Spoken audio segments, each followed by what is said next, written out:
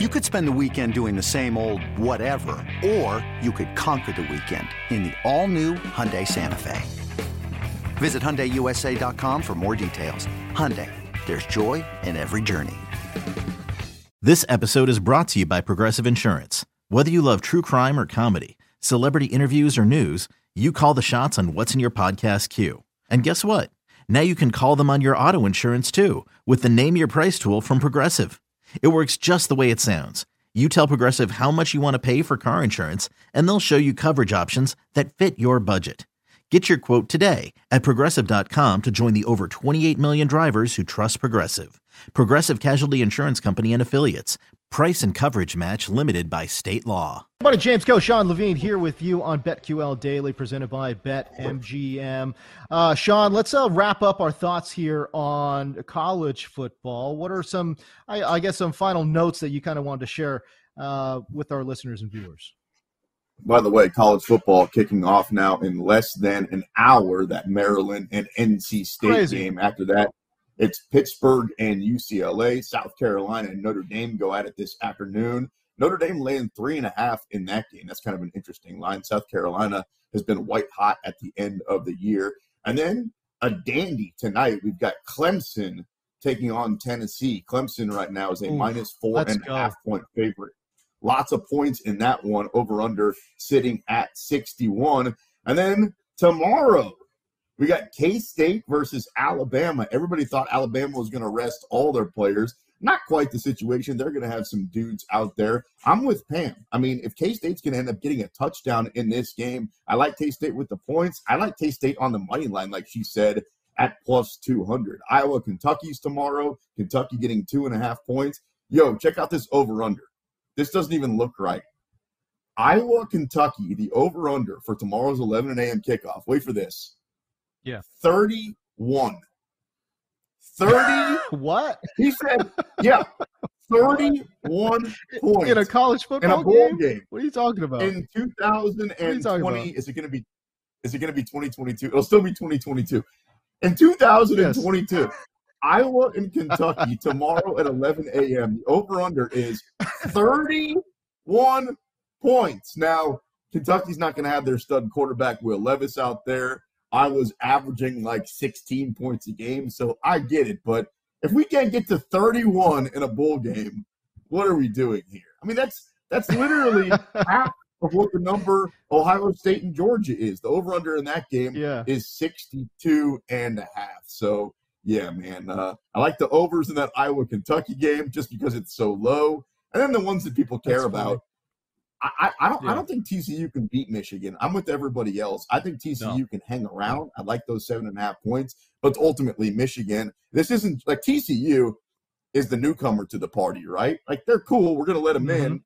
But I don't know how long they get to stay because I think Michigan ultimately ends up winning this game. This is 2 years now that Michigan has kind of been on this quest. And then I'm sticking with Ohio State. Nobody's going to be able to talk me off that. I think Ohio State can beat Georgia. I get it that Georgia's defense last year was better than this defense. There's NFL players all over the field on Georgia. We're talking about UGA here, but I think Ohio State, it just comes down to C.J. Stroud. If C.J. Stroud can outplay Stetson Bennett, and history tells me that he can, I think Ohio State wins this game outright, man. I'm going to take him at plus 220 on the money. Ohio State, Michigan. Your national championship. Let's go, baby. I like it. Bold calls here from my guy, Sean Levine. All right, can I flip back to the NFL, though? Sure. I know you wanted to share some thoughts on Derek Carr here, but the Niners, a double-digit favorite against the Raiders. Niners on the road, a 10-point favorite. Over-under set at 41.5. Obviously, the Raiders now rolling out with Jarrett Stidham. We have no idea what he's going to look like. Although I will say this, the last time he was out there for New England anyways, he was so bad in a blowout, they had to bring Tom Brady back in. That's how bad Jarrett Stidham was. And yet, for some reason, Josh McDaniels saw that and said, yeah, he needs to be my backup for Derek Carr. Go figure. I don't know. But anyways, Derek Carr up on out of there. How do you see that game playing out? And what are your thoughts on Derek Carr? I need your help, actually. So Jarrett Stidham's going to be out there on my fantasy football team. Like, I'm good for the first time ever, but I've got Devontae Adams. Is Davante Adams going to pout because his guy Derek Carr is no longer on the team, or do you think I'm still good putting him out there in my lineup? You almost have to because he's such a high draft pick, and again, he's probably going to see if he plays the. He's going to play if he's going to play the entire game. He's going to see 10 plus targets, right? Probably in the area of like 12 to 14 targets, just because who the hell else is Jarrett Stidham going to throw to? And by the way, the Niners have given up some production to wide receivers as well, where they are really, you cannot run on this team at all. Forget it. It's a brick wall up front. You can't run on them, but you can throw on them just a little bit. I think you kind of still stick with Davante Adams, because who the hell else are you going to play out there, for God's sakes, you know? I mean, Davante Adams might bomb, but you know what? At least go down with the ship. You know what I mean? That's the plan, by the way. He only had 1 point last week, so he's not exactly coming off of a barn burner, but he's in the lineup for your boys' squad. Back to Derek Carr real quick. Yeah, it didn't work out for the Raiders, and I was a little bit surprised this past offseason that they gave him the extension, because it just felt like he was, like we've been talking about this, it's almost like the Raiders for the last 8 or 9 years have seen something in Derek Carr that the rest of us haven't. It's like a relationship where, like, you know, one of your siblings is in and you kind of see it from afar and you're like, what does she see in this guy? And then eventually they get divorced. That's what's happening right now with Derek Carr. Like, it was only a matter of time. If you haven't heard the latest news, Derek Carr not only not starting, but not even going to suit up. So his Raiders career is officially over, but his NFL career isn't. As much as we can talk about, James, that he's an average quarterback, right, and that he wasn't right for the Raiders, he's going to be right for somebody. Somebody's going to say that's the answer to our question. So official odds aren't out just yet for where he's going to land. So I went ahead and took the liberty, and I made the odds. Here's where I think he lands. There you go. Most likely landing spot for Derek Carr. All right, we'll start at the very top.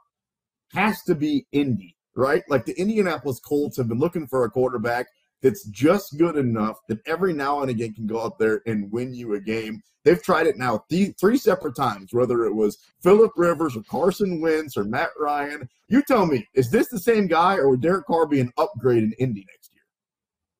I don't know, man. I thought Matt Ryan was going to be an upgrade, and we found out that was not going to be the case. Really what it comes down to, I think, for Indianapolis, though, what the hell happened to their O-line? We thought this was going to be one of the best O-lines in football, and they have been anything but that. They've been bad, as a matter of fact. So can Derek Carr operate under pressure? We're not sure. I mean, I think that it's been generally quarterbacks can't operate under pressure unless you're one of the greats, and Derek Carr is not one of the greats. So I think they have to at least address that and look at that. I do think, by the way, that's a big part as to why Jeff Saturday was brought into the building. It was because this is supposed to be like a sterling O-line, and it's a slightly below average upfront unit for the Colts. So I don't know. You're right, though. Look, those other guys were all over 35 years old, and Derek Carr's 32. And again, in quarterback years, he's still got plenty of juice left in the tank. I got an interesting one here for you, all right? This team sucks. They're probably going to end up with the number 1 overall pick, which means they can take any quarterback they want.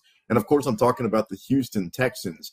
You remember who the first pick, the first ever pick in the history of the Houston Texans franchise was? Remember who it was? That's right.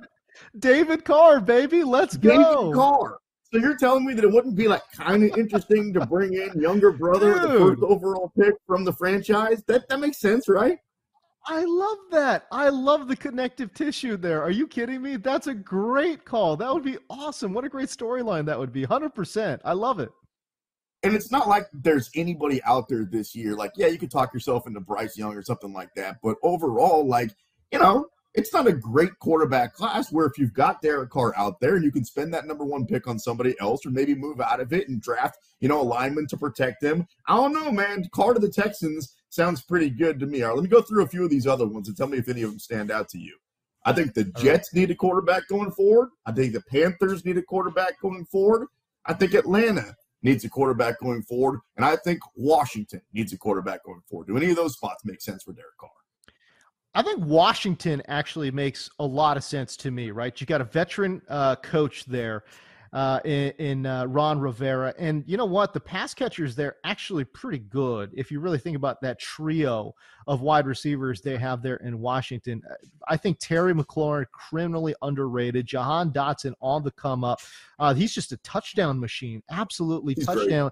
Absolutely just catching everything in the end zone. And then Curtis Samuel's kind of that guy, that gadget player that can play all over the field, right? Like, plays well in the slot, can also play in the backfield, and does some things over the top as well. So, no, I think it's a great trio of pass catchers there. And then the running backs, pretty good too. You know, you talk about Brian Robinson, Antonio Gibson. Who knows what's going to happen with J.D. McKissic? Hopefully he gets right. But either way, I think it's a pretty good setup, honestly, for whatever quarterback ends up in Washington. They're a quarterback. I know it sounds a little hot takey, Sean, but dude, I'm telling you, Washington is a lot closer than a lot of people think. Oh, they're a 500 football team, and they've been in the playoff hunt all year, so that's not that hot of a take, and obviously they're still a quarterback away. It's been that case now for a few years. I think from the Derek Carr perspective, for James, about 20 the years. team that makes the most sense is, it's been a while since Chad Pennington, now that I think about it. I guess I was about to talk about the Jets, speaking of Chad Pennington, man. I think the Jets make the most sense. I think the Jets are the team. Think about their quarterbacks that they've had this year, where they had the mother lover himself, right, Zach Wilson, the second overall pick from just a year ago, and that's not working out great for him, right? Like, I think his days in New York are done. They thought Joe Flacco might be a good option. They don't let that guy play. Nope. Mike White, like, everybody's begging, if you're a Jets fan, to see Mike White, which I think tells you exactly where the quarterback situation is. So if you want a veteran quarterback, right, that's had success in the league, that's played a lot more. I know Mike White's a veteran, but he's only played a handful of games. And you don't want such a veteran quarterback like Joe Flacco, where he's got to, take his cane on the way out to the football field. So you don't want a guy that old. You don't want a guy that young and Zach Wilson. And you want a veteran who's actually played. Derek Carr to the Jets for a team that has a good defense and a young coach and some success. To me, that's the team that makes the most sense. Can I also, I'll add fuel to the fire there. I really like LaFleur as an OC. Obviously, he's done a fantastic job getting those guys in good spots. You talk about the wide receiver core there as well.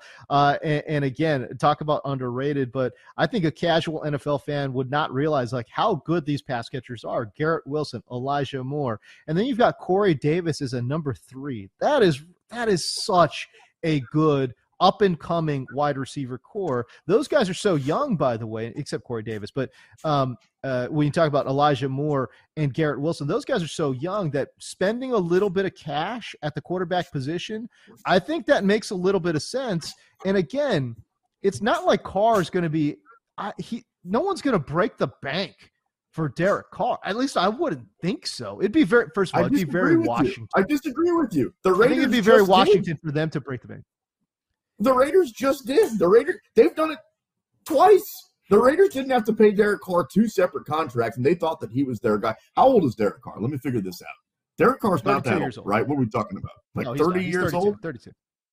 32 years old. So there's got to be some gas left in the tank. And it only takes one team to convince themselves, all right, we're just a veteran quarterback away. Hell, man, look at Indianapolis. They've tried it here 3 separate times. Growing up as a Kansas City Chiefs fan, the Chiefs did this every single year. They went out and got Steve DeBerg and Dave Craig and Steve Bono and Trent Green and all these different dudes. Teams that think they're close make moves for guys like Derek Carr. So I disagree with you. I think there's going to be a line of teams lined up for his services.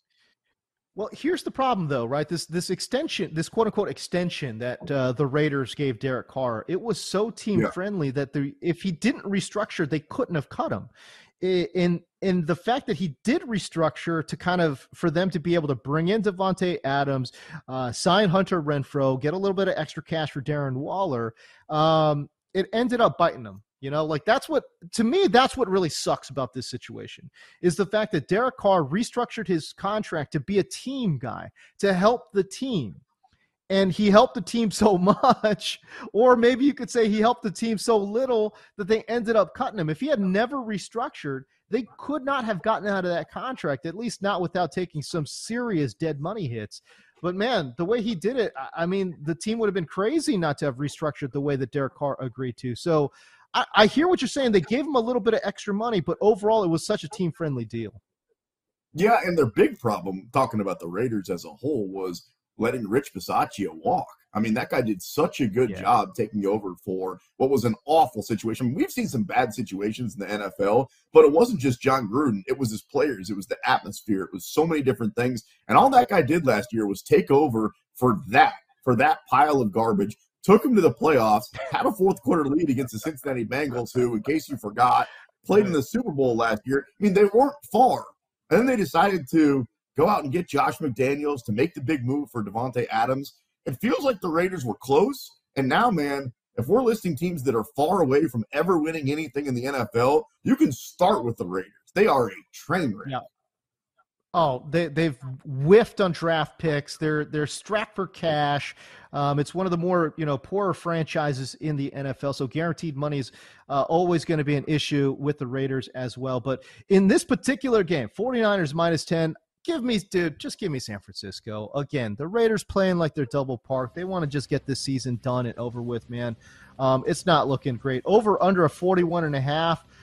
Oh, boy, I'll tell you what, I'll take the under there. The 49ers, I don't think, scored too many points, and the Raiders, I think, against this stifling 49ers defense, not going to score too many points either. But overall, love the Niners, -10.